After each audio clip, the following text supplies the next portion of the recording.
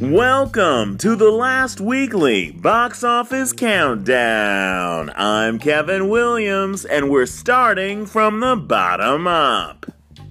After an astonishing 10 weeks at the box office, Joaquin Phoenix's Joker can't seem to stop having the last laugh after making $332 million domestically and over $1.05 billion worldwide. The guy who made Bruce Wayne America's richest vigilante orphan is number 10 again this week.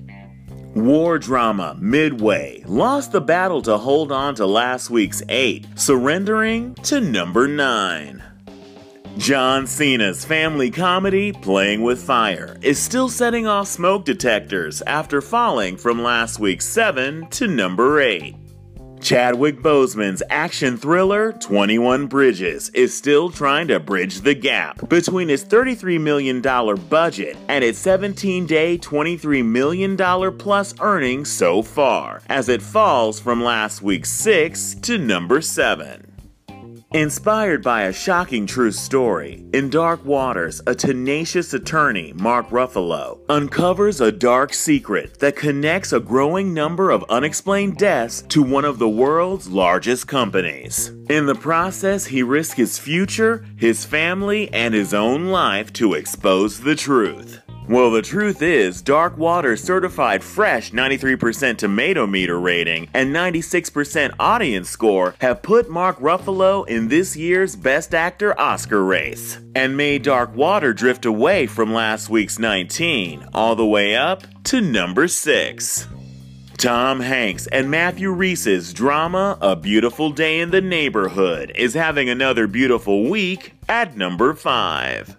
Daniel Kaluuya and Joni Turner-Smith's Driving While Black drama, Queen and Slim, got pulled over by number 4 for a second week.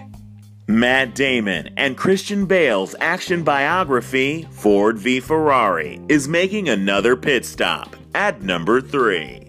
Daniel Craig, Jamie Lee Curtis, and Chris Evans' comedy whodunit, Knives Out, stayed sharp, making $14.1 million this weekend, raising its domestic total to $63.4 million and $124 million worldwide, keeping a stranglehold on number 2 for a second week.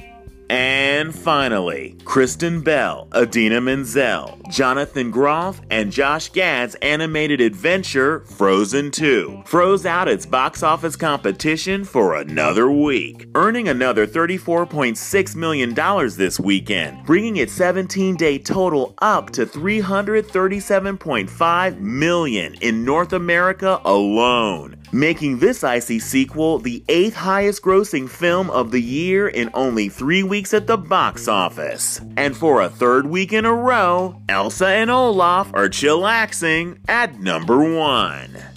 If you've seen any of the movies in this week's top 10, search for Last Weekly on the Anchor app to call in your review using our patented Last Weekly movie rating system. If you thought the movie was good to great and people should hit the Cineplex ASAP to see it on the big screen, give it a movie theater.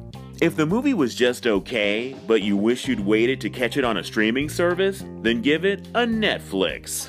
But if the movie was bad, wasting your money and time, both of which you're never getting back, then give that movie a kill. We want to hear from you. Movie theater, Netflix, or kill? What's your verdict? Even though kill is a last weekly box office ratings option, no movies were harmed in the making of this podcast. Now you can get social with me and the rest of the Last Weekly crew in an instant on Instagram and Twitter. Follow us at Last Weekly.